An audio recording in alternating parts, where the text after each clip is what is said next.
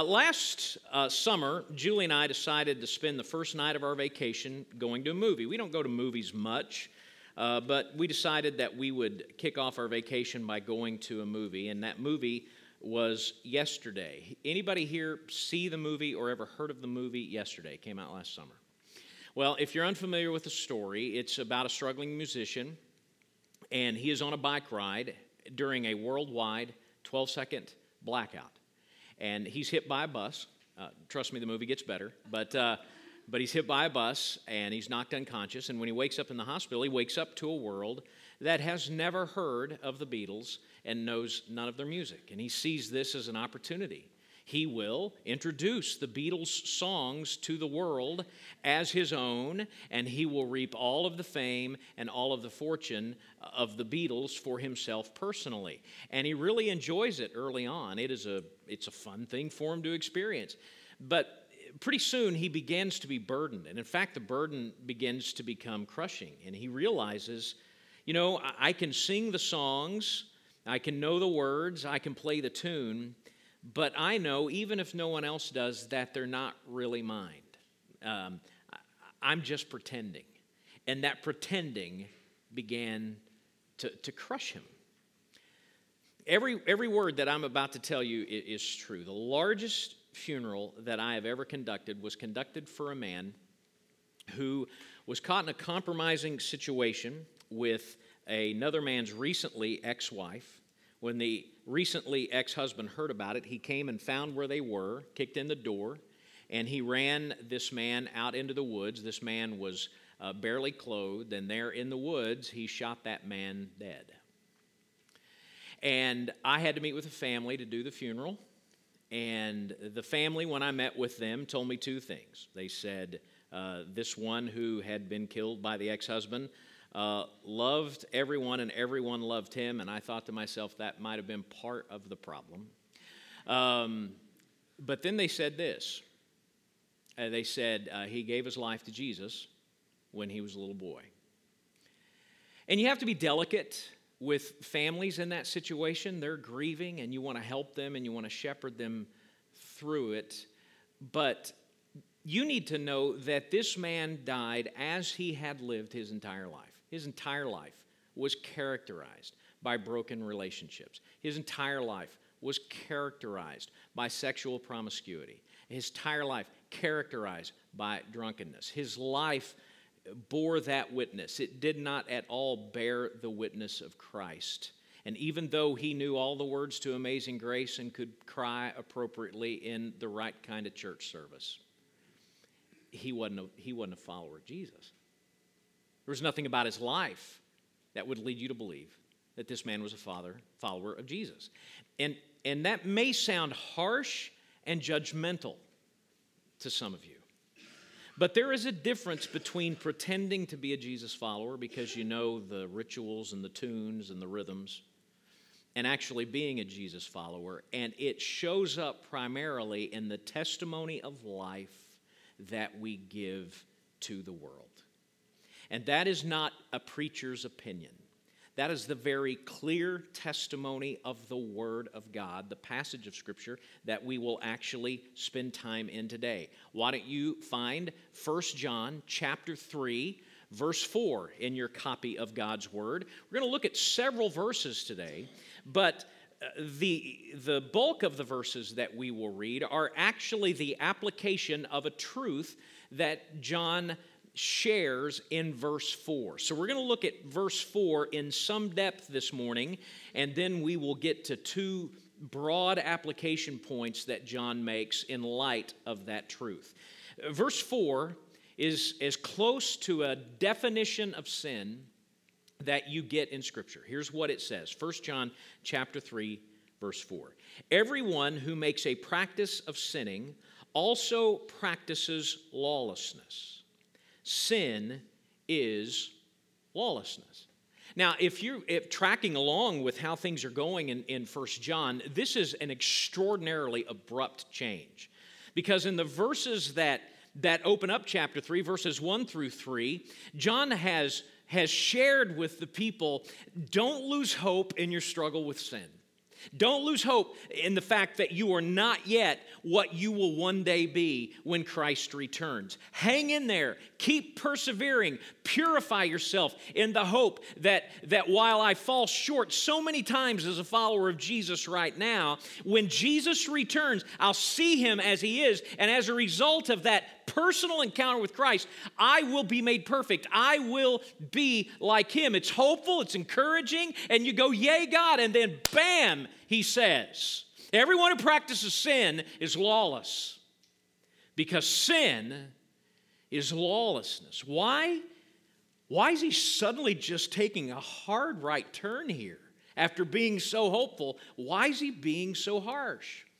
Well, the reason he is being so seemingly harsh and abrupt is because of a tendency that has existed since Christianity began for people to hear a message of grace and then conclude that sin, not that big a deal.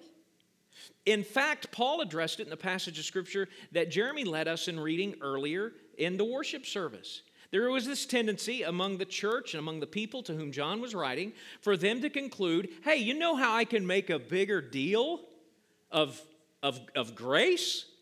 I can sin more.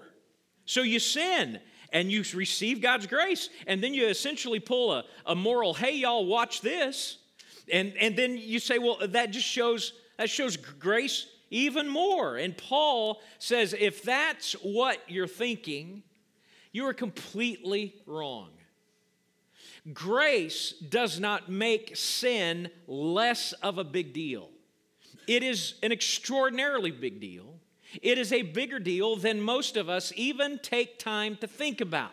And so, having just said that God in His grace is going to bring you to a point in your life where you will be like Jesus, where He will complete the process, you need to understand how big that journey is. You need to understand what a big deal sin is. And you need to understand that anyone who practices sin is lawless because sin is lawlessness. Now, that word lawless was triggered in John's mind in all likelihood with all of the discussion in the first 3 verses that he has been spending time with related to the second coming. That whole idea that when Christ returns, we will be made perfect, spurred his mind to think about lawlessness. Why is that?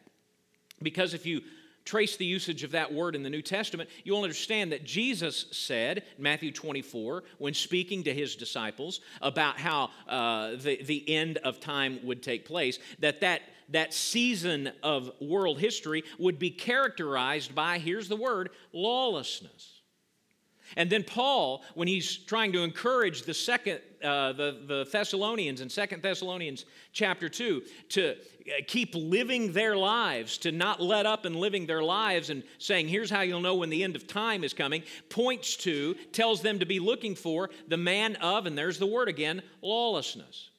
And so that word lawlessness, if you pay attention to how it's used in the New Testament, frequently is used to characterize the end of the world, and in particular, it is used to characterize the nature of the world. And the nature of the world, the nature of this one who will personify what is going on in the world, is that of lawlessness. Completely, fully, totally rebelling against the authority of God in their lives. Casting off all restraint, choosing to be gods in their own eyes. And so what John is saying here is that when you sin, it's not a moral stub of the toe. It is not oh shucks, God, I'll try harder next time. When you sin, what you are doing is you are casting off all restraint of God. You are making yourself a god in your own eyes, and you are lawless, in complete rebellion against God when you sin. And he says, if your life is characterized by that, you are a lawless person. That's what he means by practicing sin. You see, to practice sin is to live a life where that is the overall characteristic of your life. How do I know that? Because John has used that same kind of language at the end of chapter 2 to talk about a life that reflects the surrender, the authenticity of a surrender to Christ. Look at verse 29 of 1 John 2. If you know that he is righteous, you may be sure that everyone who practices righteousness has been born of him. And so if a life of righteousness is the manifestation of an authentic surrender to Jesus Christ, a life of lawlessness is a manifestation of a life that is in complete rebellion against God. The person who practices sin, whose life is characterized by sin, who has institutionalized sin in their lives and removed Jesus from their lives, that person is lawless, in complete rebellion against God, total rebellion against God, because sin is lawlessness. So that's the overarching truth that he is saying, and then he applies it in two specific ways. Here's the first way that he applies it.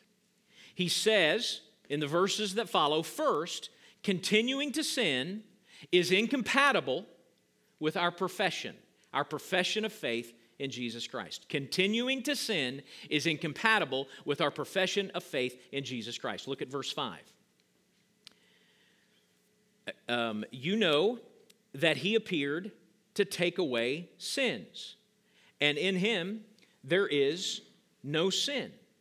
No one who abides in him keeps on sinning.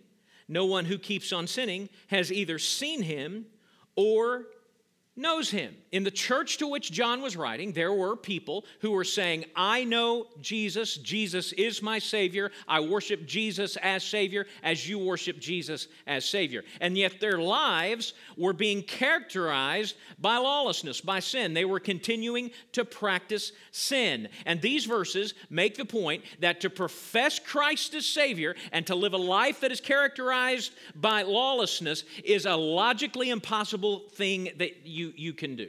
It is theologically impossible. It is logically impossible, John says in these verses, to proclaim Jesus is my Savior and to continue to live in sin. Why is that? Because of what Christ came to do in the first place. If you went out onto the street and asked someone about the mission of Jesus, what did Jesus come to do? You could probably get someone to stumble out words that sound something like this. Jesus came to forgive me for my sins. Now, is that wrong? Well, it better not be. Otherwise, I'm in trouble. I have been forgiven of my sin. I surrendered myself to Jesus Christ as my Savior, and as a result of that, I've experienced reconciliation with God. My sin has been forgiven. But in actuality, and John gets at it here, we lose sight of the fact that Jesus didn't just come to forgive you of your sin. He came to deliver you from sin. You hear the difference? Not just forgive you for it, but deliver you from it. That was his mission. His mission was to take away our sin. It's not just the preacher's opinion on this. This is the consistent teaching of the New Testament. In fact, in one of the most famous passages that Paul ever wrote, he wrote these words in Galatians chapter 2, verse 20, I've been crucified with Christ. It is no longer I who live, but Christ who lives in me. And the life I now live in the flesh, I live by faith in the Son of God who loved me and gave himself for me. The sacrifice of Christ so thoroughly and completely killed the old us that it raised up within us a new nature that is a reflection of Jesus Christ. His mission was to deliver us from sin, not just to forgive us for it. And John says in these words that if you believe that you can profess faith in Christ and live a life that is characterized by sin, you're not just a little off. You don't just need to have your thinking on this tweaked a little bit. Look again at what he says in verse 6. No one who abides in him keeps on sinning, and no one who keeps on sinning has either seen him or know him. I don't know who you're following, John says. If your life is characterized by sin, but it ain't Jesus. Because continuing to live a life that is characterized by open rebellion against God is incompatible with a profession of faith in a Savior who came to deliver us from our sin. That's the first thing that he does that is an implication of verse 4. But the second thing he does is he says that continuing to sin is incompatible with our nature, our very nature. Not just the profession we make that we belong to Christ, but it's incompatible with the very nature of a follower of Christ. And he will make that point about nature twice in 3 verses. Look at verse 7. Little children, let no one deceive you. Whoever practices righteousness is righteous as he is righteous.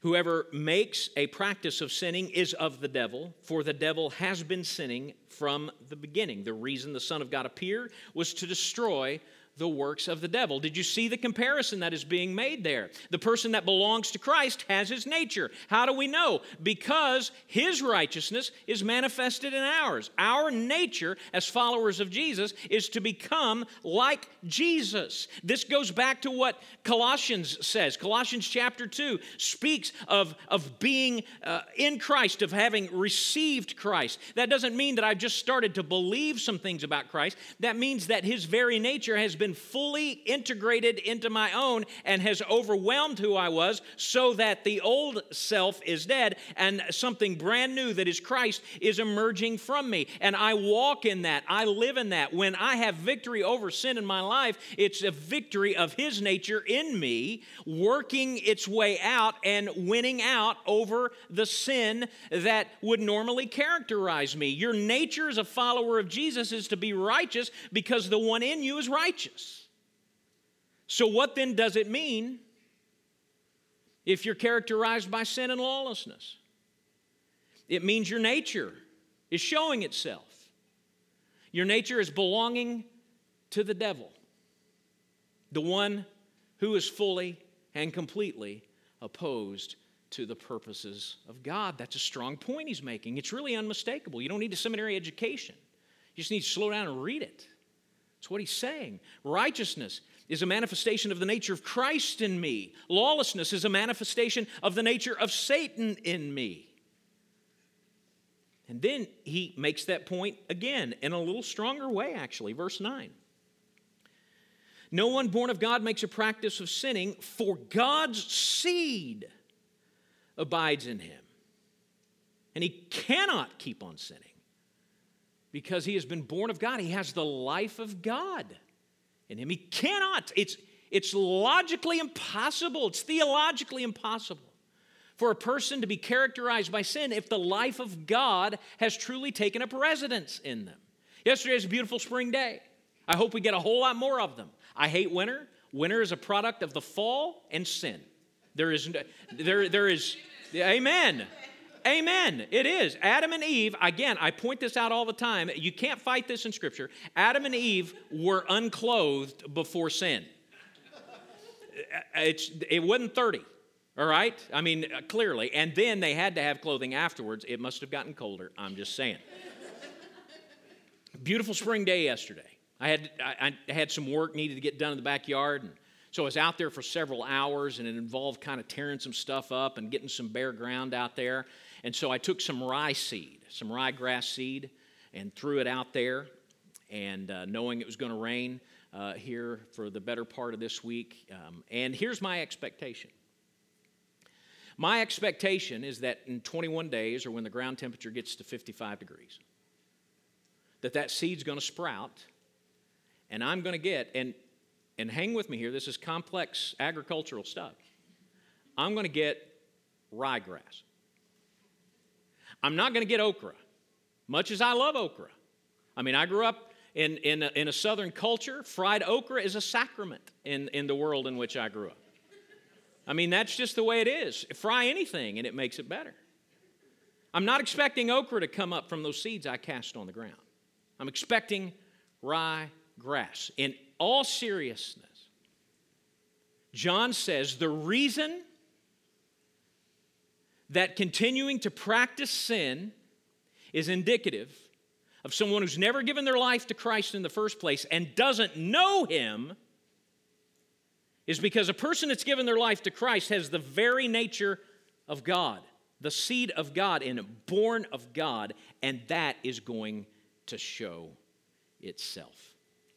That is the nature of someone who has given their life to Christ. And then he closes it out in case anybody missed it.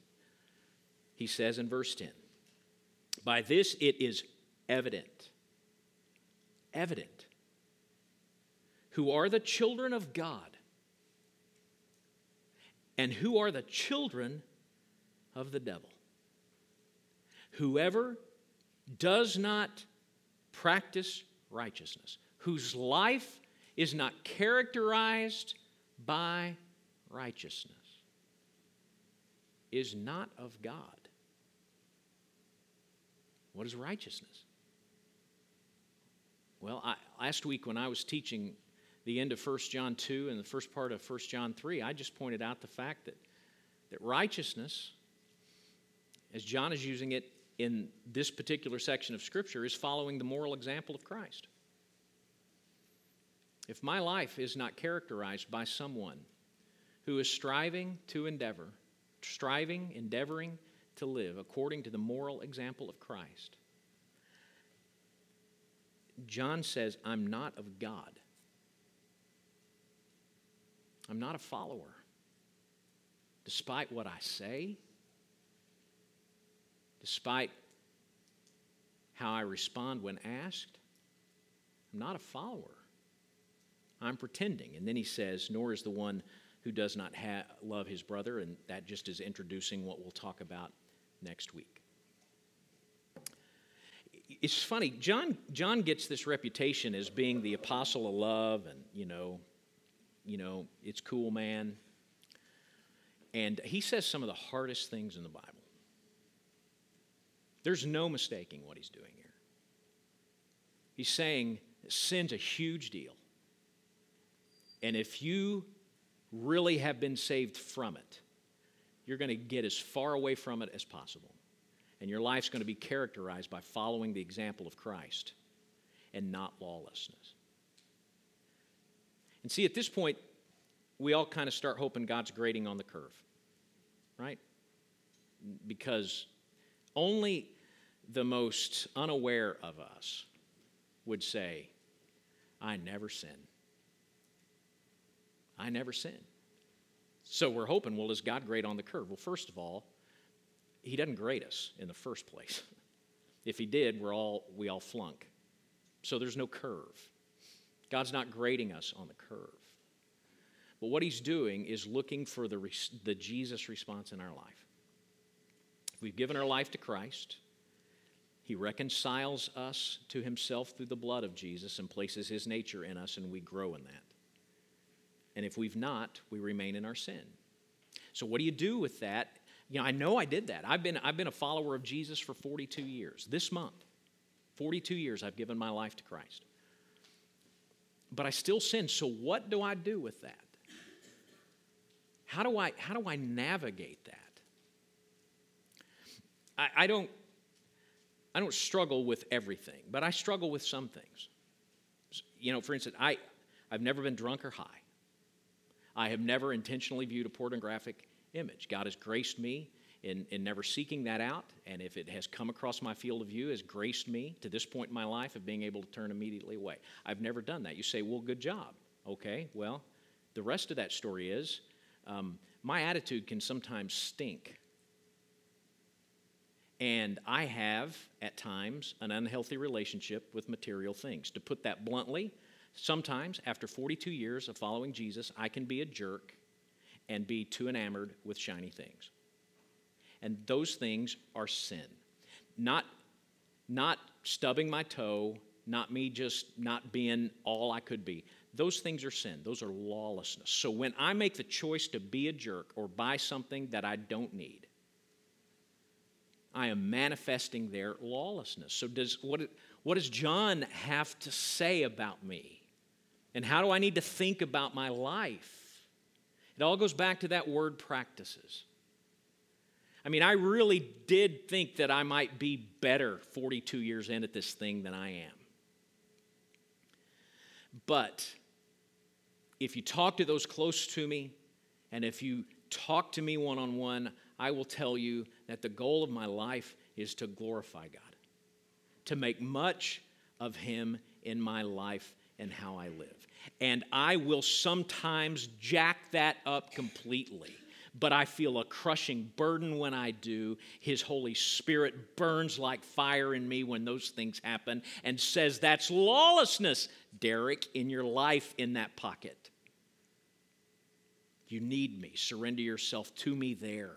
Let my grace be manifest to you there. And I keep moving forward. But we all know people, don't we? Like that man whose funeral I did, who knew the tune of Christianity and the words of Christianity, but they weren't his. And the reason we knew that is because his life proved it. He was kidding himself. He was only pretending. And this morning, we need to approach our world with how John has taught us to view it. And so what does it mean?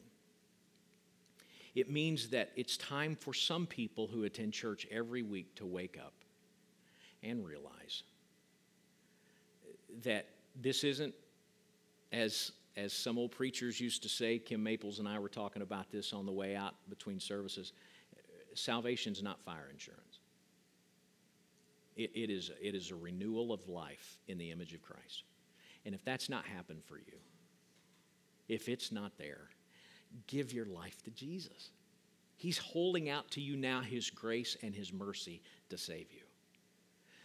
But it may be the broader application for this for many of us is that we have people that we love who long ago had a religious thing, a cultural thing, and they've abandoned it. They've walked away from it, don't even want to talk about it.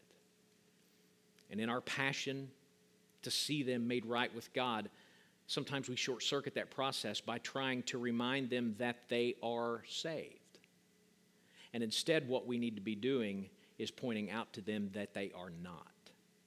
Because you can't solve a problem until you've identified the problem. And the problem isn't a new study Bible or the latest devotional book. The problem is not knowing Jesus, and that's where you need to start with them. That's where you need to start. Because this whole idea of salvation forever, being secure, once saved, always saved, is about really perseverance. It's about this movement from death and sin to the life of Christ. And if there's no journey, no consistent journey, then there's no faith in Christ. And we need to talk and pray for people like that. But the other broad application of this for us is those of us who have been followers of Jesus for decades, maybe, to renew the war against lawlessness in our lives that shows up in pockets so that our lives can bear a testimony of the goodness and grace of Christ. So with thinking on those things, let's go to the Lord in prayer.